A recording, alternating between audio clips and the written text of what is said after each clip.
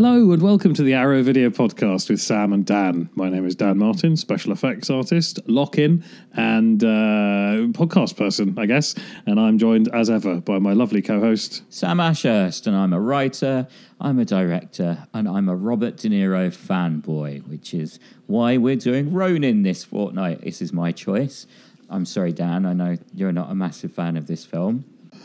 Yeah, I mean, I think I enjoyed it more this time than I did the first time. Oh, that's good. Excellent. So that's something. That is something. Do you want to tell the precious arrowheads what this film's about? Yeah, sure. Just out of interest, before we go any further, are we doing spoilers? Are we staying away from spoilers, considering it's a comparative mainstream film? But let's stay away from spoilers. Let's stay away from third act. Yeah. It's suffice to say, it's twisty-turny. I mean, that's fair. Yeah. Yeah, okay, so the film is about a ragtag bunch of mercenaries who are assembled to steal a suitcase from some criminals, and things don't go quite as planned. Yeah, that'll do it.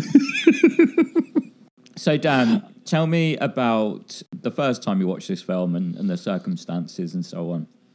Well, to be completely honest, I don't remember where I was or who I was with. I just remember that I saw it like marginally late in the day, like only just after it had come out. But a lot of people had been going on about how amazing it was. And this is going to sound like a very snobby complaint. And it is a slightly snobby complaint, but it's definitely something that you, Sam, will sympathise with. And I think it's something that a good chunk of our listeners will sympathise with. And that's that when normal people get excited about a film, there's often a good chance that when you watch it, you'll be like, oh, well, I've seen a lot of better films than this. So there's a couple of things that I sort of objected to. The first is that it's needlessly long and overblown, and that it takes itself very seriously. And I don't know if I noticed this the first time. It was definitely very apparent to me this time, but it feels very much like a person's first script when they've had a good idea. They're like, oh, I've had a great idea for a script. But this is one of that small percentage of people that actually get it down on paper. And then an even smaller percentage of script that gets it written, like scrubbed up by David Mamet. And then an even smaller percentage of people that it gets to the screen and David Mamet takes his name off it. Yeah. Yeah, there were lines where I was like, did they bully Mamet to keep that line in? Like, how is that? How did it pass through his hands? And that is still in the film. Yeah, I mean, it is a super weird film. I have to admit, like, one of the reasons I wanted to do it is when I was growing up, I was obsessed with kind of Tarantino, as we've covered in the past, and I was extremely obsessed with Robert De Niro. I wanted to be an actor when I was younger. And in fact, the only good grade I got at school was an A star at drama GCSE, basically because I was copying Robert De Niro. Doing my very best to, because he was very good back then. This was in the days where, he couldn't do absolutely wrong. So, I kind of wanted to... I hadn't actually watched it since that period, even though I liked it at the time. It wasn't one like, Taxi Driver or Raging Bull or whatever, where you just watch it over and over again. Mean Streets, all of these films. Yeah, it's barely the same media format as those films. Exactly. And it's very weird watching it now, without sounding like a twat, but having now made films, like I do watch films in a very different way, and we'll get on to later on one of my recommendations where, I watched that post being a filmmaker and I was like, holy fuck, how the hell did they do that? Whereas with this one, it was, holy fuck, why the hell did they do that? Like, some of the shot choices in this film are just utterly bizarre, aren't they? Yeah, it's a weird one. I mean, obviously, Frankenheimer, as the director John Frankenheimer, had some pretty solid credits in his early career and then has been pretty patchy from then on. Yeah. And if you consider this as part of the second half of his career, it's one of the better films. Yeah. From the second half of his career. Yeah. And the thing is, I have ragged on it really hard already, and I didn't hate it. I was slightly sad when you suggested it. I'm slightly glad I've rewatched it. Oh, good. I doubt I'll rewatch it again anytime soon. But I think the thing that interested me about it was that I can see why a lot of the choices that I don't like were made. Like the start with the quote about like an explanation as to what a Ronin is that absolutely pitch perfect annoying thing where someone tells you a little cultural tidbit that you know that feels too basic for you and like why couldn't, because you care about that stuff, and that whole opening moment felt very much like those like weirdos on the internet who've got a fedora on and are bragging about like, while you were sleeping with girls, I was learning the ways of the blade. Like, yeah. And I met a lot of people like that in the early days of like Eastern cinema making its way over to like my peer group.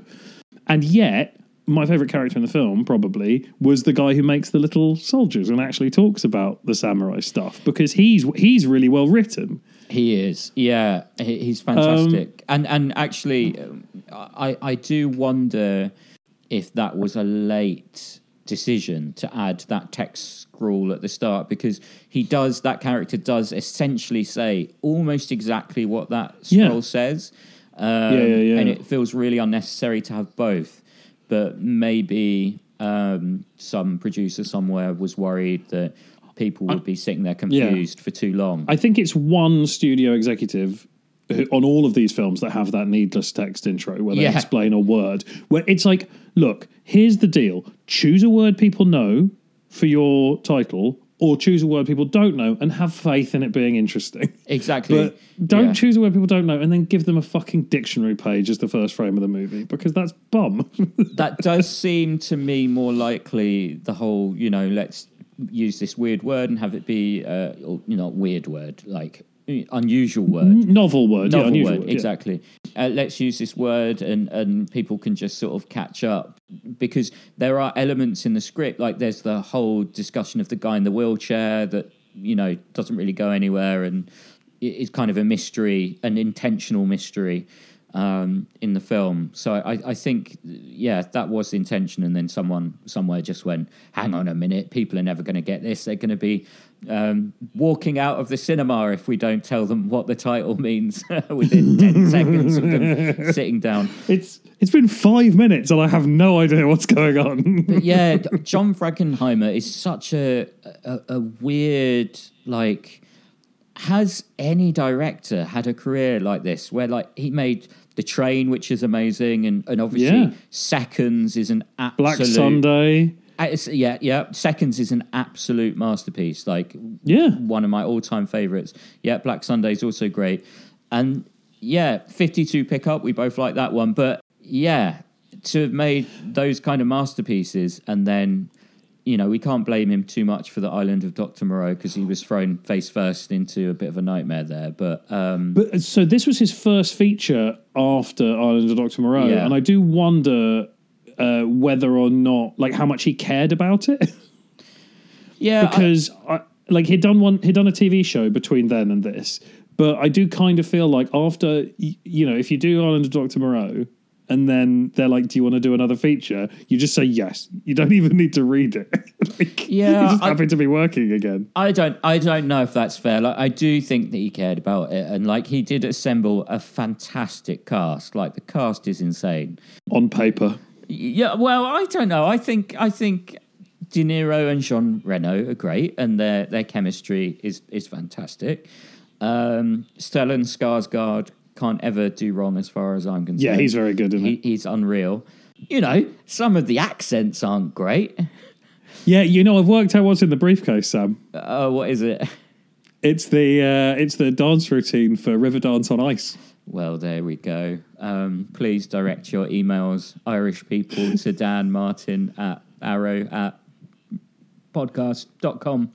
It was only a couple of years after the Riverdance DVD came out that they made this as well. So yes, again, I still don't think there's a connection, but I bow to your superior intellect. Michael Lonsdale's great. He's the guy he plays the character who makes the little models and stuff. Sean Bean, I'm not really sure what he was doing. like in his performance, shouting about jam, or in this film. Like, he's such a bizarre character that goes absolutely nowhere. Yeah, you would expect him to like jump sides after being kicked out of the team. Yeah. Like that's that structure, you'd think. And you know what? Maybe that's a vestige of a previous draft. Maybe he did turn up on the other team. Like, he's so like, he's so cocksure. At the beginning, he's like, I'm a weapons man. And then he totally fucks up the only weapons deal he has to do. And he's like, we did really well. It's like, you really fucking didn't. We got shot at and we've got half of the guns we need. Yeah, I wonder if, like, either it's kind of a misdirection where they felt they were being really clever by having this character and not bringing him back because you expect him to come back. So, you know, it's a subversion of expectations. Or they cast it badly, and he was always supposed to be like this kind of slightly shit supporting character that kind of justifies a twist that happens later on, if that makes sense. That their recruitment policy isn't great across the board. So if they didn't check him that well, then maybe they didn't check someone else that well, or someone else, or do you know what I mean? Without getting into spoilers. But it's to cast Sean Bean. And he was, you know, this is post-Bond, this is post-GoldenEye. Like, it's not like, you know, it's early in Sean Bean's career. To cast him in that really nothing part is just so odd. And I can see why he'd do it. Like, he'd be like, what, De Niro? Leon?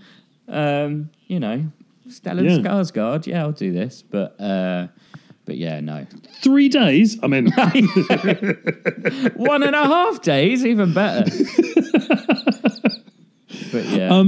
I have a question for you, Sam. Yeah, go on. What was it like watching it again now that you've been where they filmed it? Because that made it really weird. Like, recognizing 90% of the locations and having walked on most of those streets. Yeah, totally. I watched it with my housemate Tom, and I'd completely forgotten that element of it. And I was like, that's Cannes. I've been in that hotel. Yeah, exactly. I've been in that hotel. That's not the inside of that hotel. Yeah, exactly. That's not the Martinez. Yeah, exactly. Yeah, no, that was fun. I was staying with Troma in Cannes one year, and we were in the lobby that they shoot that scene in.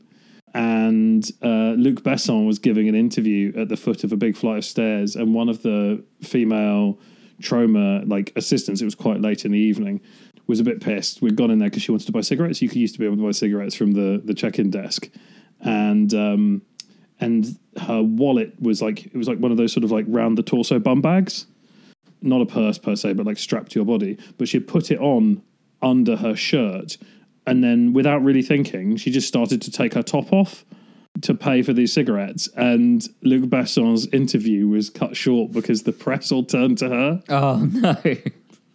So that's all I was thinking about during that scene, was that insane sequence. We all got kicked out. We all got marched out of the hotel. Oh man. I mean, look, everyone's got much, much, much bigger problems than this. But I was due to fly to Cannes next week. And obviously all flights have been cancelled and everything. So it was kind of bittersweet watching it, in the knowledge that, you know, this is the first year I'm not going to Cannes in 5 years. But hey, well, you know, better everyone keep safe than risk, you know, a crazy big festival. Yeah. I'll tell you what, Sam, the stunts hold up.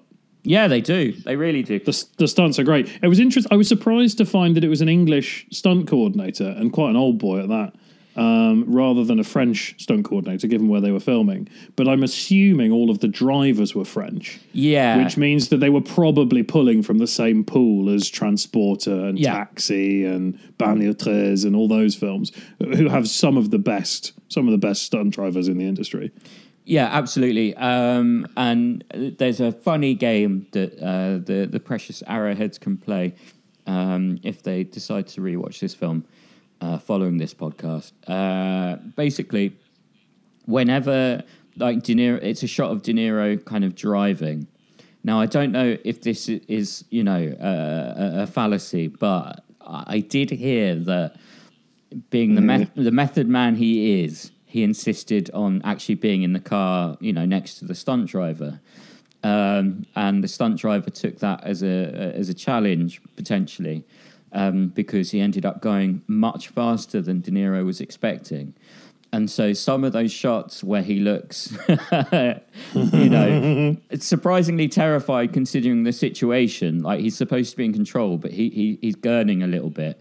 And so, watching it with that knowledge this time, I did have a bit of a laugh. I remember hearing that they used right-hand drive cars, British cars, instead of French cars, left-hand drive. And then put a fake steering wheel on the driver's side. And so the stuntman would be the stunt double for whoever the passenger was. Exactly. And they'd be driving on a lowered wheel. And the actor would be sort of like mimicking the turns and the hand movements and all that kind of stuff. Exactly. So, when you get those kind of tighter close-ups on De Niro where he's turning the wheel and looking absolutely terrified in situations where he probably shouldn't, that's that, I think. But that kind of brings me back to some of the weird shots. Like, there's just some crazy choices in this. Like, a lot of depth of field, which is fine. That's something that Frankenheimer likes. I like that. Yeah, no, I like it too sometimes, but sometimes it just takes me out of it. Like, there's that scene early on, so it's fine, where De Niro knocks the cup of coffee off deliberately to test and the reaction. it. And just before that, there's this really weird shot where it's... what's her name in the film? Well, Natasha McClone's character and Stellan's... Deirdre. Deirdre, that's it. And the most glamorous of names. Yeah, indeed. A femme fatale name, if ever there was one. And then Gregor, which is definitely the name of a hero.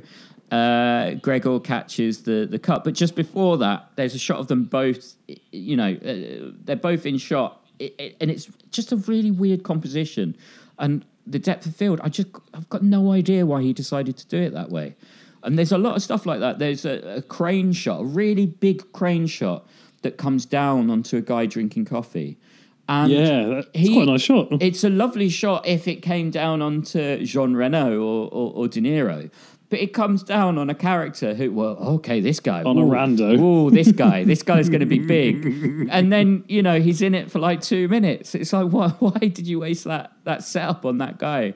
But the biggest offender, I think, is during one of the car chases where it cuts to like B-roll. It cuts to basically a shot of some fish on a table. Yeah. As if we really need to know that this car is about to crash into... Look at these fish. They are going to be really important in a second. It's just weird, man. It's just setting the scene. It's a man of details. It's in the middle of the chase. It just stops the chase to pan over these fish and then cuts back to the chase. And then, you never see them again. I bet if you took that shot out, the chase would make fuck all sense. I'm sure. And they're like, and in edit, they're like, oh fuck, we've got to cut to something. We've got to cut to this. Got to cut to something. Oh, didn't that weird second unit guy shoot like an hour of fish? Yeah. Oh no, that's absolutely. Going to save us. Absolutely, no. Yeah, completely. It's there to bring the edit together, and yet, it just feels like a really odd choice because it's not like a quick cut. It's like an establishing shot, basically. Well, it is a change of location indicator, isn't it? Yeah, I don't think it is. No, it isn't because they've already driven to that bit. Then we cut to the fish, if I'm remembering this rightly, and then we cut back to them. It's just fucking weird. I have a question, and I actually I made a note to look this up, and then I forgot to look it up afterwards. Okay. But there's a bit at the beginning, and I'm pretty sure that when De Niro and Reno are introducing themselves to each other, one of them says, "What's your name?" and Gregor says, "Gregor." And the other one says, same. Are they both called Gregor? Are you saying was Jean Reno called Gregor? Is that what you're asking? Are they both called Gregor? No. No, okay. Stellan Skarsgård was Gregor and Jean Reno was Vincent.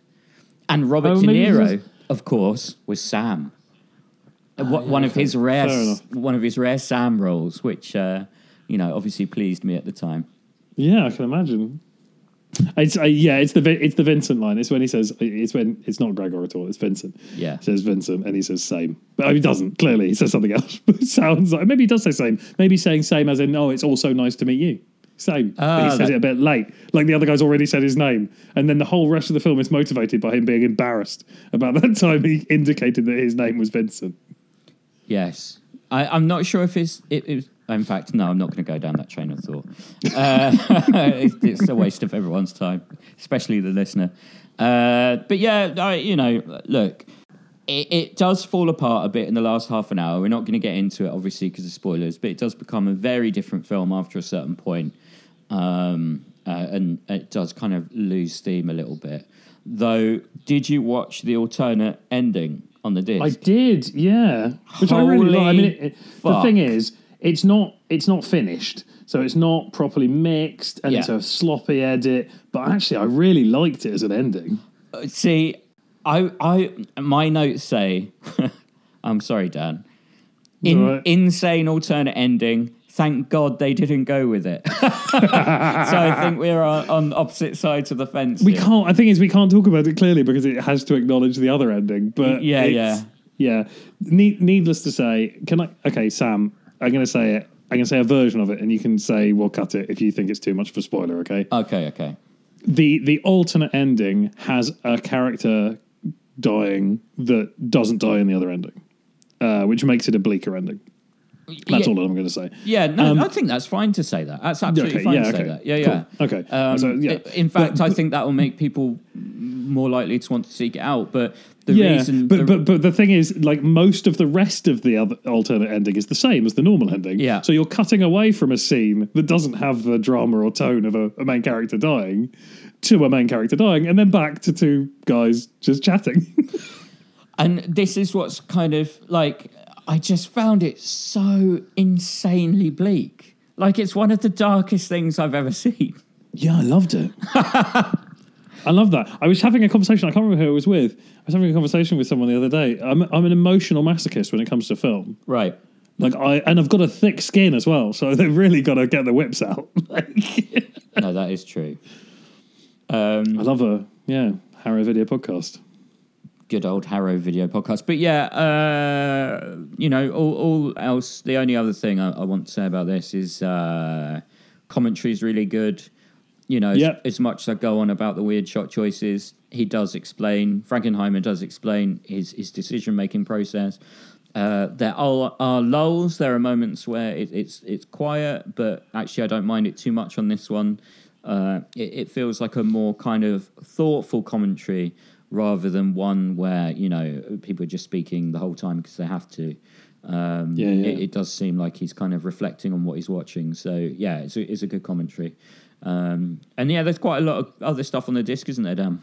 Yeah. There's the sort of a slightly peculiar choice, a Tarantino interview from before the film was made, talking about the career of Robert De Niro before the film was made. How have we not talked about this? Like, this is the most insane extra. Like, okay, so I need to upfront. You just get to watch an enthusiastic young Tarantino and imagine what he might think about this film in a few years' time.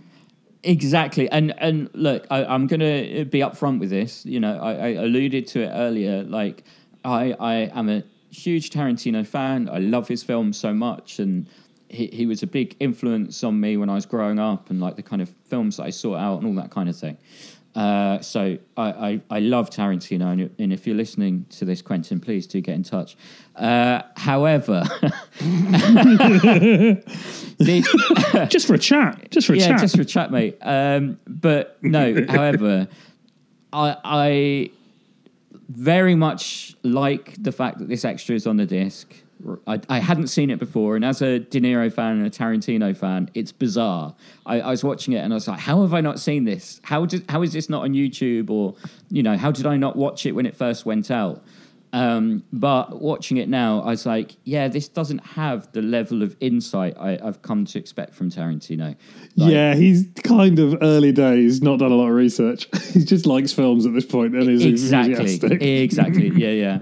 But, I'm not saying it wasn't an enjoyable watch. But it's really good. And to be honest, I don't know where the fuck else they would have put it, so I'm very glad they included it. But I guess all I'm saying is I went into it when I saw that extra was on there, and when the credits start and when it kicks in, I was like, oh my God, this is going to be amazing. This is going to make it worth buying the disc all on its own. Whereas in reality, it's just all right because, like I say, it's someone who loves films and De Niro. And I almost think, he might even distance himself from some of the things he says in it now. He seemed to be more into Scorsese. Or talk a lot more about Scorsese in the early days of his career, whereas now he doesn't at all, really. Though he did like The Irishman, so what do I know? But yeah, it's a fascinating inclusion for a number of reasons. I mean, Heat hadn't even been made because he talks about one day De Niro and Pacino will be in a film together, and how that would be amazing. And it's like, yes. What's the other one where they were after Heat? The other one they were in together more recently. The Irishman. No, before that. Oh, there was what is it? 88 minutes. Is that it? 88 minutes, something like that. Yeah. All right. One of those. Yeah, but they get a lot more screen time in it than they did in Heat. Yeah. And actually, let's move on to recommendations because that is a spoiler for my recommendations. Okay, yeah, I think we've probably covered it. I just want to sort of back down a little bit with my meanness about it. It's not a great film, but for fuck's sake, I recommend a lot of films that aren't great, and there's more to come. Oh my God, you really do. So it's fun. It's fun. I was thinking when I was watching this, I was like, I wonder how Dan's going to feel about it this time. And I was sitting there going, he really didn't want to watch this. But if this was in Korean, he would fucking love it. No, if it was in Korean, I'd be fucking furious because it would be under-delivering like crazy. Fair. And soft spoiler alert, there's an Asian film in my recommendations. But I think the thing is that it's, if you want an easy watch, you're not in the mood for something that, the brain space that subtitles take up. You want a bit of mindless action and a bit of twisty-turny and some heavyweight actors doing a little bit of scenery chewing, then it's really fun. The ending's about 15, 20 minutes too long. You can fast forward through the ice skating, but and forget that Jonathan Pryce seems to operate entirely on luck. There are so many scenes like the turn. Right, I'm obviously not going to go into it because it is a major moment in the film, but the turn is insane. The level of coincidence and the logic leaps they take to come to a conclusion is like how have you got there from that? Did you see the recent Besson? I think is it just called Anna, the recent one, which is like 90% Lucy. No, maybe Lucy. The one that's 90% flashbacks and 100% twists. I have not seen that, and maybe I'm wrong with Lucy. I was wrong with 88 minutes. It was Righteous Kill. Righteous Kill, yes, because it was they put the posters up all over the tube, and then they had to take them down, didn't they? Because the Met did that bad thing. Yeah, no. So it's whatever it is. There's a recent Besson, and it's like Besson's greatest hits, but it's got the most like preposterous series of twist reveals in it. In that it starts to almost become predictable, just because every time someone's good, they're going to turn out to be bad. Every time something seems like it's going to go wrong, it's actually the main protagonist's plan for it to go wrong all along. Like that, it's that kind of film. And this felt a little bit like that in the third act. It's just like, no, I betray you. Too late, I betrayed you already. It is called Anna. He did also do Lucy, but... yes, he did do Lucy, but that's the... Yeah. Yeah, there you go. That's not a recommendation. It's very silly. It's still fun. What is your recommendation? Shall I go? Am I doing the first one? Yeah, why not? First one? My first one is 22 Bullets. Do you remember that? I don't. Oh, 22 Bullets, aka The Immortal, is a 2010 French actioner by Richard Berry, starring Jean Reno. Jean Reno plays like the last mafia godfather, and he walks with a cane, and he's all sad and old, and then he gets fucking murdered to shit in a car park. They shoot him 22 times. And somehow he survives, and it turns into a blood-soaked revenge battle, and it's really grim and dour, and there's not a lot of fun in it, but it's really violent. And it's quite fun. It's a Besson production, so it's got all the French stunt guys that I suspect were working on Ronin as well. Awesome. Smashing stuff up. It's really fun. It's super violent. I love it. Yeah. I don't think I've seen that one. So, yes. It's really fun. I will check it out. I love Jean Reno. He is a very charismatic man. Okay, so my first recommendation, I kind of mentioned it before, but it is Heat. I know that is a very, very mainstream recommendation.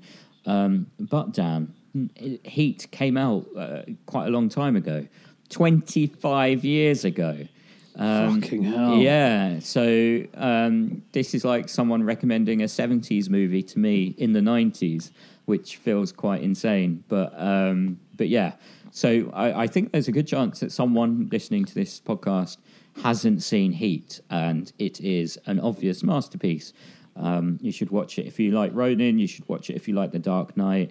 It is a kind of a source of inspiration for many, many films. De Niro talks about Heat a little bit in the extras on Ronin, where he kind of compares the characters. He says they're different, and they kind of are. But there is a moment in Ronin which is very, very Heat, where, he has an opportunity to go with someone and he doesn't go. That's all I say about that, because spoilers for both films. But yeah, it's almost 3 hours long, but it doesn't feel it. And yeah, this is a film that was out when I worked at a cinema.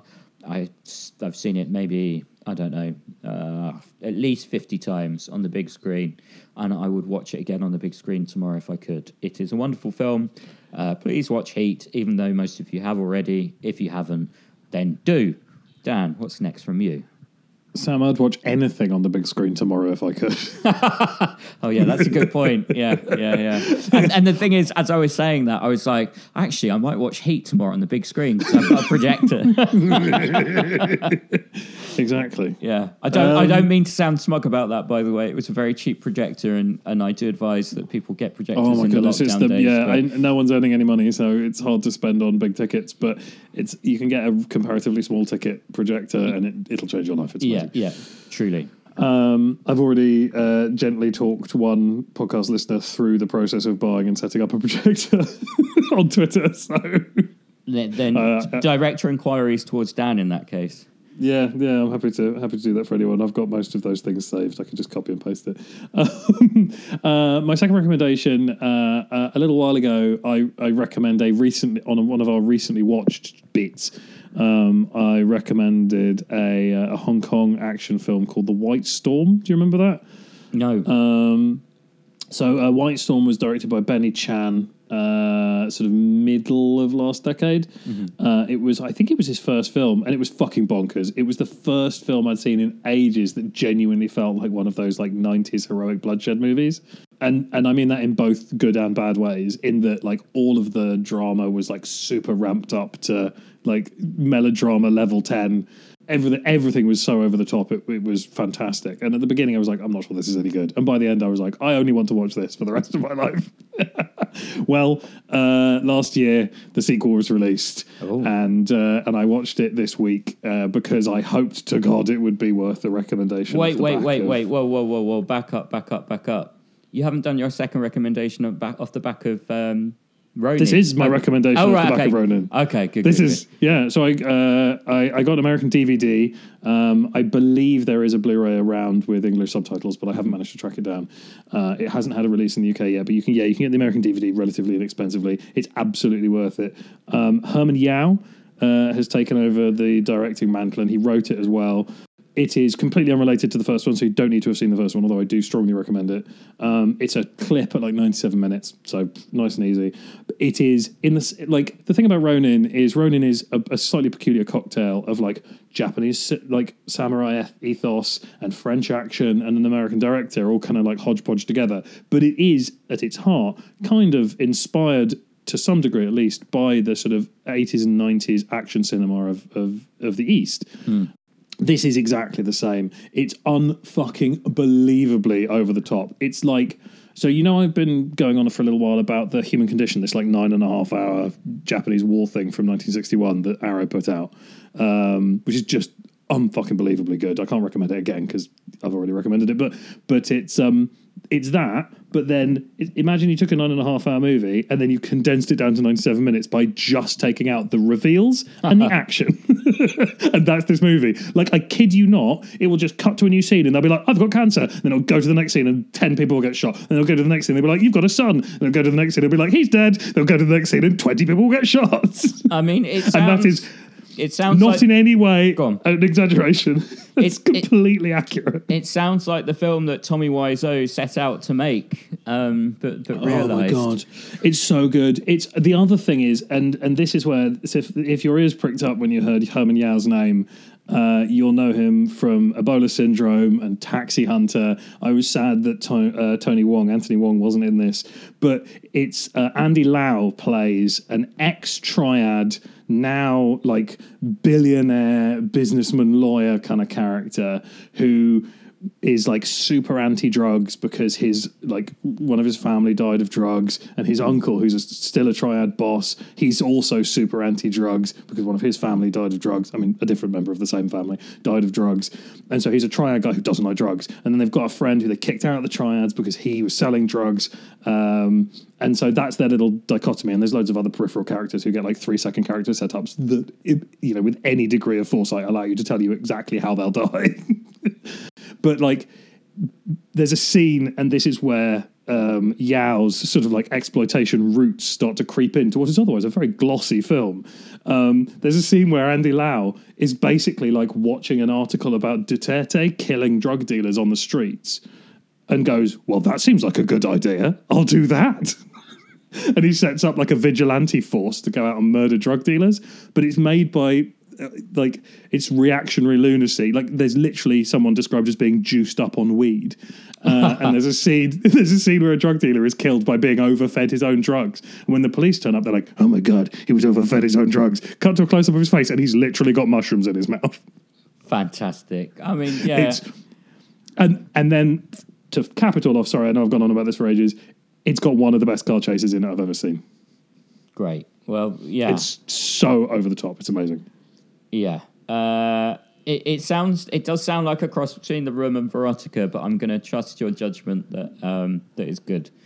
I mean, it's not good. It's amazing. It's not good.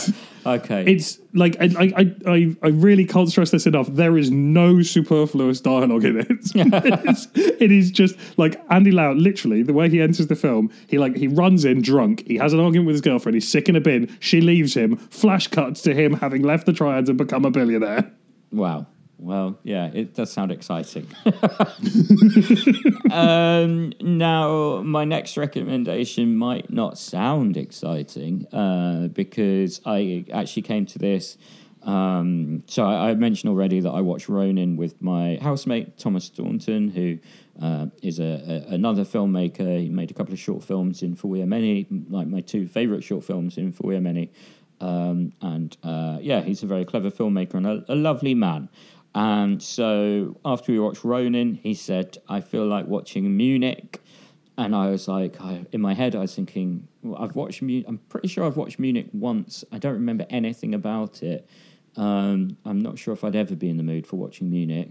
However, I part of the way of the cineast for me is if someone suggests a film, you should just watch it because you never know. That's always been my attitude, which is how you've put some very unusual films in front of me, Dan. But yeah, so we didn't watch it that night. We watched it the next night, and I was absolutely blown away by it. Actually, that's a really poor use of words. I was really, really impressed by it. The level of filmmaking, like watching Ronin and watching Munich, like the blocking in this film in Munich is just insane.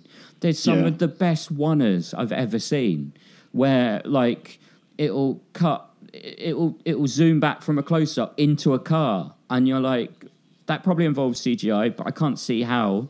I don't know how else they did that shot physically. It's just insane. So a film that I'm not even sure if I had seen it before, to be honest, but I'm almost certain I have, and it just didn't do anything for me at all, like when it very first came out. But on this revisit, I was just so in awe of the filmmaking and kind of the messaging and reading about it afterwards. Spielberg got in trouble from both sides of the argument, which for me is a sign of kind of a good movie. And it has one of the best final shots I've ever seen. Tiny bit on the nose, but in a fantastic way that pulls together lots of things that have been discussed kind of throughout the film visually. I know you're not a massive fan of Spielberg, Dan, but in terms of his visual storytelling, I think that... Yeah, I mean, he's an incredibly proficient director, and he's very much at the top of his game in this. It's a really technically adept film. It's just next level. It's insane. It's so good. It's one of my... Sorry. No, that's all right. But just to finish, the justification for this, it shares an actor playing a kind of similar role. So the guy that you like, Dan, Jean-Pierre, played by Michael Lonsdale in Ronin, he plays Papa in Munich, and he is fantastic in Munich. Like, everyone is fantastic. It's an amazing film. So if, like me, you've sort of thought, oh God, that's going to be a bit of an effort, it's not a bit of an effort. Like, the 3-hour runtime flew by. But you were going to say something, Dan. It's terrorism horror through the lens of Spielberg, so it's like super digestible. Yeah. That's, it's you're not going to get challenged by Spielberg, but he fucking knows what he's doing. Yeah, I mean, I do think that it comes close to being challenging in places. Yeah, it's definitely one of his, if not his edgiest films. Yeah. And it does I like it. Go on. Sorry. No. You go. I was going to make a joke. I was going to make a silly joke. You do your thing, and I'll do my Well, I was just going to say that, it's the closest to kind of that gritty 70s edgy stuff that I think Spielberg's ever done. Yeah, definitely. That's the thing. It's a few moments and sort of moralizing moments aside, you could see it being like one of those slightly dark 70s like grime thrillers. Totally. Yeah. So highly recommend Munich. Yeah.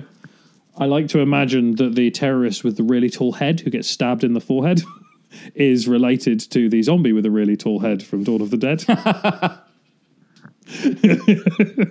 Yes. Well, there is some special effects humour for you there, folks. Don't ever say that we don't give you everything. What have you watched in the past couple of weeks, Dan? So I watched a modern film. What? Yeah.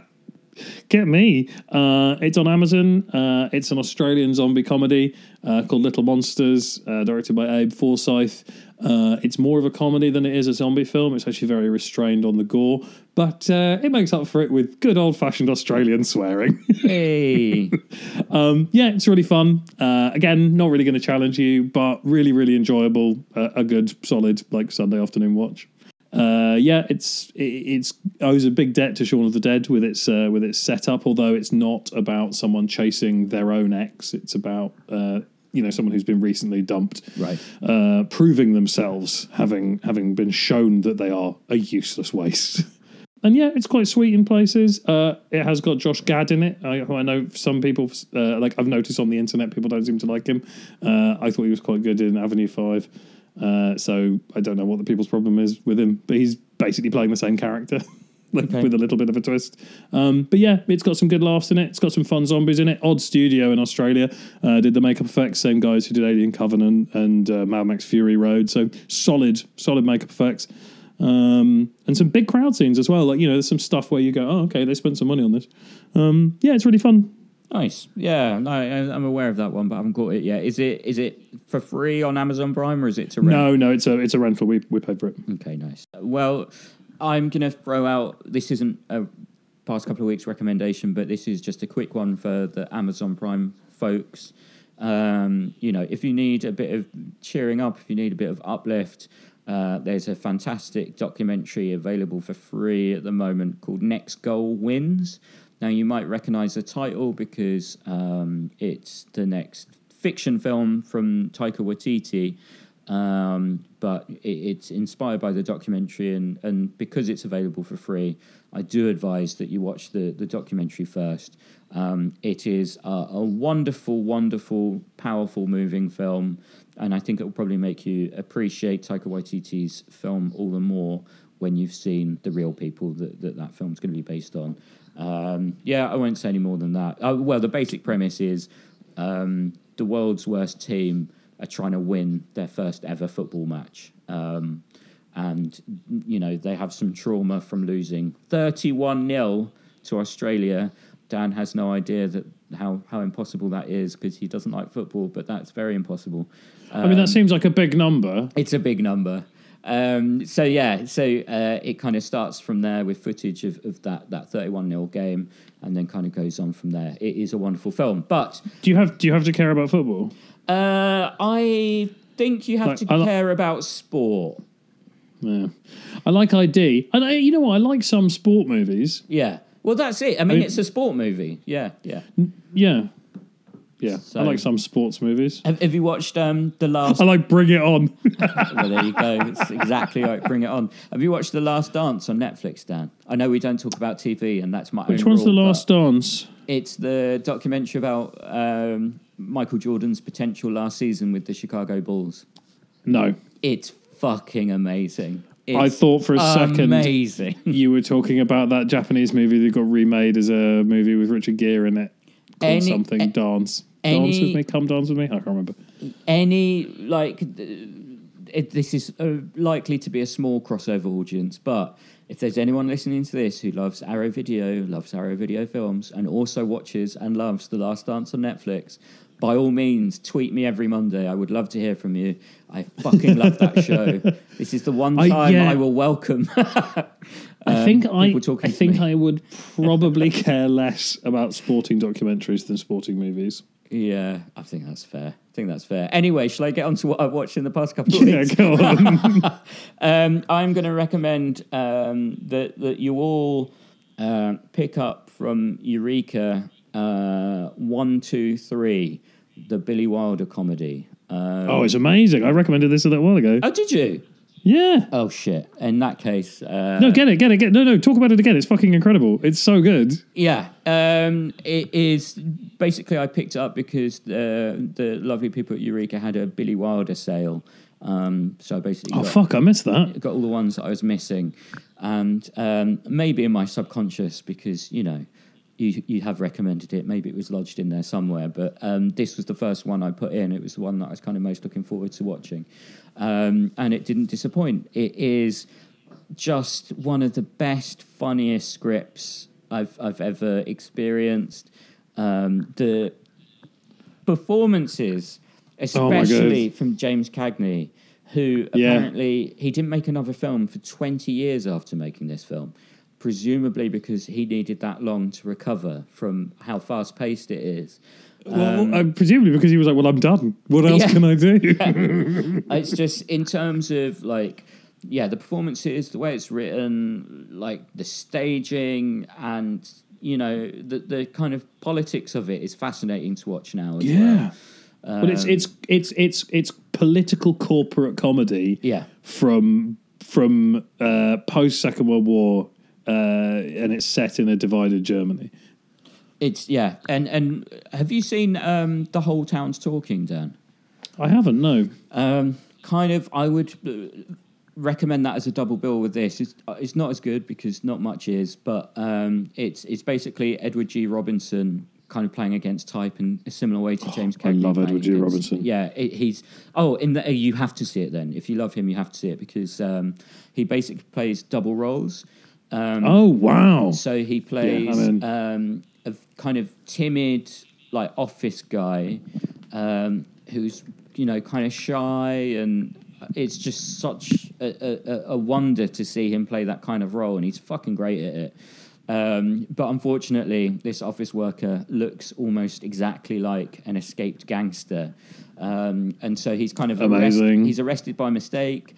He's given a pass that means that whenever he's arrested, he just has to show the police that and they'll let him go, which is obviously a document that would be very interesting to the gangster in question. So that's kind of where it goes. Yeah. And it's just a wonderful film. Similarly, like I say, similarly against type. And he doesn't, it's not like he puts all of his effort into the office worker and then coasts it as the gangster. The gangster is just as great a performance, and it's that kind of parallel that makes both performances so great. I recommend that as well. Ooh, nice. That's By the way, Yeah. Masayuki Suo, the Japanese director, did Shall We Dance, which is what I was thinking of when you asked me if I'd seen The Last Shall We Dance. Dance, And, seeing as we were talking about sporting movies, did an astonishing film back in 1992 called Sumo Do, Sumo Don't. Sumo Don't. Yeah, Sumo Yeah. Don't. That's an amazing film. So, bonus. Lots of recommendations. In fact, we had someone tweet us. I can't remember who it was. I'm sorry to say. We had someone tweet us saying, "Can we get extra recommendations?" So I think we've really delivered on that. We definitely have.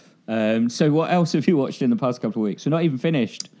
No, not even close. We've got 5, but no. This morning, as early as this morning, I watched Ginseng King, aka the Three-Headed Monster.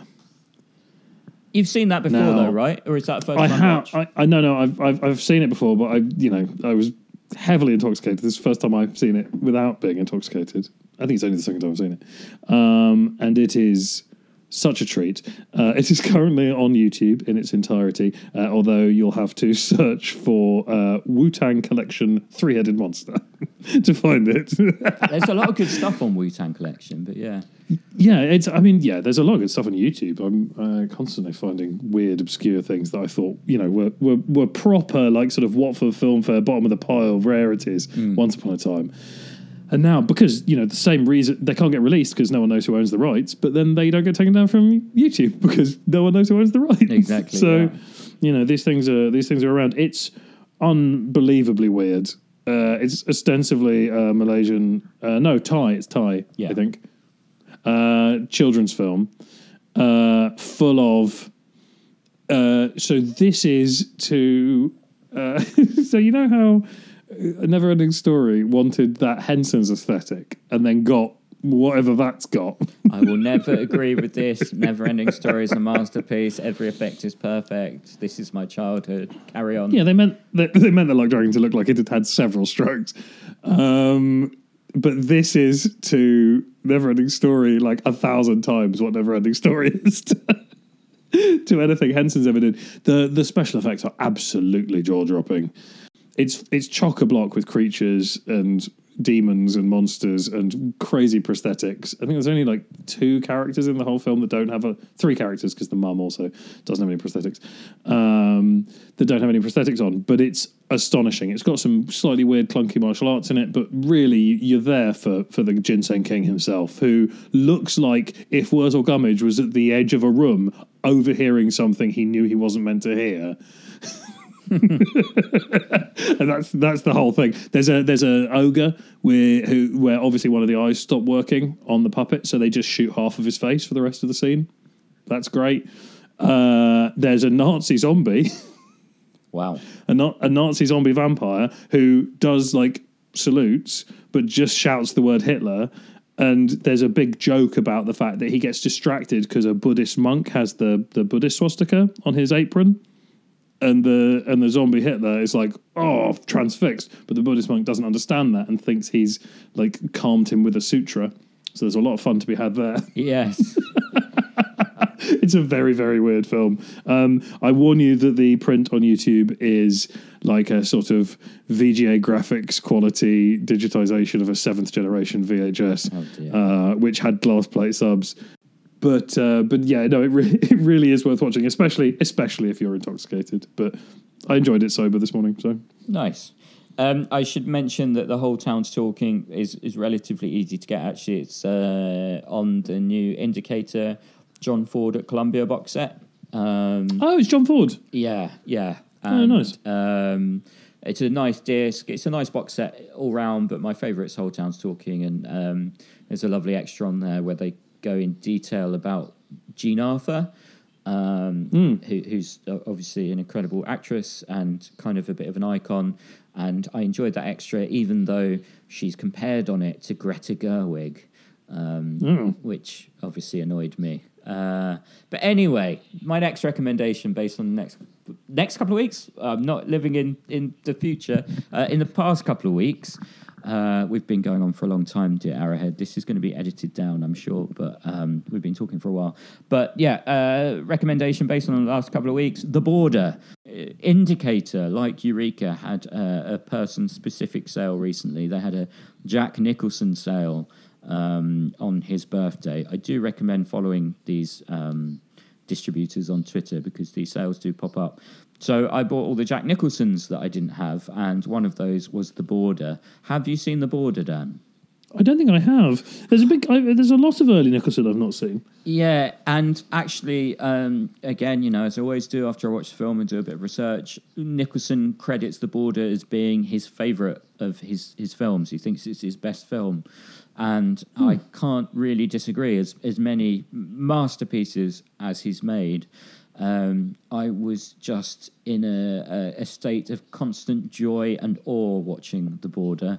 He is magnificent in this film, and the film is magnificent in itself. It's basically about a border security guy who kind of moves to a new area because of the wishes of his wife, and he joins a new kind of team who's kind of closer to the Mexican border, and it kind of goes on from there. I'm really not going to say too much about the plot because it actually does unfold in a really nice way. It's also got Harvey Keitel in it, and Keitel's great in it. And yeah, it's got Warren Oates in it, Dan. Oh, wow. Nice. Yeah, amazing cast, and just another one of these films where I didn't want it to end. It gets better and better, and then, the final shot for me, I was like, oh my God, yes. What genre is it? It's kind of, I guess you call it a thriller. Okay. But it's serious. It's not. It's like. It's serious. It's very serious. Okay, cool. Yeah, good. I mean, the main character sits on his sofa with a gun in his hand while his wife's asleep in the next room in the first act, before they've even moved. And it's never really. Anyway, I won't get into that because I think that will go into spoilers. But do you remember that? The Border on Indicator. A magnificent film, a magnificent release, great extras. I really, really can't recommend it higher. The Border. Go on, what are you going to say, Dan? Do you remember that bit in The Way of the Gun where the old bodyguard is playing his own version of Russian roulette, and he's got 6 revolvers, one of which has 1 bullet, one of which has 2 bullets, one of which has 3 bullets, and he puts them all in a pillowcase and kind of shakes them up. And then he takes it out and plays Russian roulette with it, just to pass the time. It's honestly, I was so amazed by that moment. Well, for me, The Way of the Gun, whenever anyone mentions that film, I can't get past what happens in the very opening moments. It's so good, and that's fucking. That's Sarah Silverman. Scene. So good. I was deliberately being vague there, just in case. Oh, sorry. It is quite a moment. Oh my God, she's got a big mouth, but she's telling the truth. But yeah, I think we finally come to an end to this podcast, Dan. Should we go into extra features? Oh yes, let's do extra features. Extra features. Dan, what extra have you got features for us? You've got something. Yeah, we've had some email. We've had some tasty email because that's the only way we can communicate with anyone these days. Because hang on, Dan. We've had some email. The world is shut. Well, it does say "Howdy, Dan" more than Sam. Yeah. So I'm going to step out of this. Yeah, it's a bit weird. So I talked a little while ago about the slightly peculiar filming circumstances of Await Further Instructions, which took place at a very weird town, hamlet. I think hamlet is the right word. Like 9 houses, a pub, and a corner shop, and a quite good Indian restaurant called Bubwith up in Yorkshire, and north of York, I think. And one of our this resonated with one of our listeners, so he sent us an email. I'm going to read it to you now. I'm going to keep it anonymous because I want to read the whole thing. And Sam has judiciously pointed out that there might be some fireable sentences. Yeah, even though this wasn't addressed to me, I did my due diligence. Sam's got your back. Howdy, Dan, more than Sam. I'm working my way through the mighty back catalogue of Arrow Video Podcast, and today I reached episode 62. American Wealth in London. So let me set a scene. I'm sat at work in a theatre coffee room, as far from the general wibbling meat sacks I have to work with, so that I can get a little peace. With this piece, I decide to listen to the aforementioned podcast episode, and my ears could not believe I almost spewed forth my lunch at the mention of Bubwith and the damnable studio space. 11 years ago, my wife, friends, and myself were taken on by a quote-unquote production company to help clear it up with the caveat of getting some sort of minor production job on the film they were planning to make there. As I'm sure you could imagine, it was an arduous job, which stretched as far as cleaning eons old shit from long-forgotten U-bends.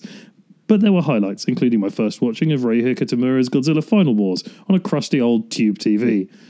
Sadly, they failed to deliver on any sort of payment, be it monetary or even the chance to work in some way on a feature. Although a year later, I was lucky enough to get a role that the writer, director, producer, lead, feeling guilty, gave me as a DIT, a digital image technician, for the Red camera. Nothing special, but he did pay me more than some of the other crew, so I can't complain.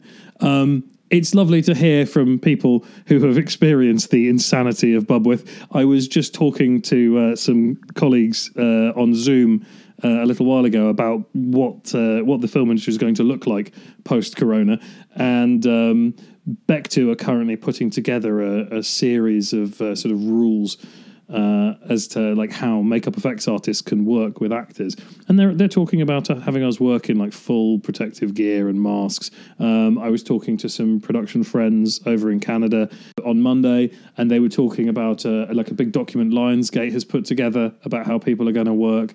It doesn't cover a lot, and it is mad. Yeah, it's very thick, and it says very little. It's 20 pages of wash your hands and stay far apart, basically. Like there's some mad stuff in there. I mean,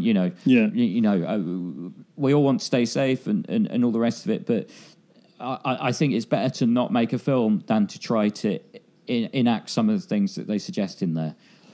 I mean, you'll need 6 months to make a 10-day production if they follow these rules that strictly. However, if that's what they need to do to stay safe, they should. I'm definitely not saying that anyone should break any of those rules, but it's just not practical, So I think realistically, the only way you're going to be able to make movies in this post-corona world is to quarantine your entire cast and crew ahead of time, and then shoot the movie with everyone in lockdown, which is essentially what we were doing in Bubwith. Aside from trekking across a couple of fields to go to the pub, we never left the hamlet. We were extensively in a tiny little microcosm, and it's possible. It's fucking weird, but it's possible.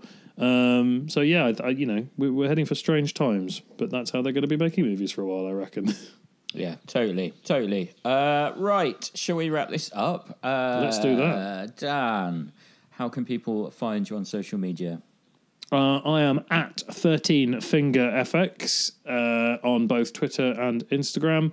Mostly dog pics, occasionally information about stuff, and then sometimes I tweet about the podcast. Feel free to message me if you've got any questions, or if you feel like we still didn't do enough recommendations, I guess. Yeah, that. Say hi. Yep. And you can find me, actually, if you would like to see me talk about films, some more. If you're not already fed up of hearing me talk about films, I also talk about them on YouTube, on Channel Hex, on a show called Obscurama. I've done Fright, I've done Seizure, and the next one, should all go to plan, will be The Crazies, which is an Arrow film. Awesome. So do check that out on Channel Hex, the YouTube channel, and I'm sure I'll share a link on my Twitter, which is at Sam Ashurst. All one word, my name. Right, that's it. Thank you so much for listening to this nonsense, and we promise to be more professional next time. Bye-bye. Yep. Bye.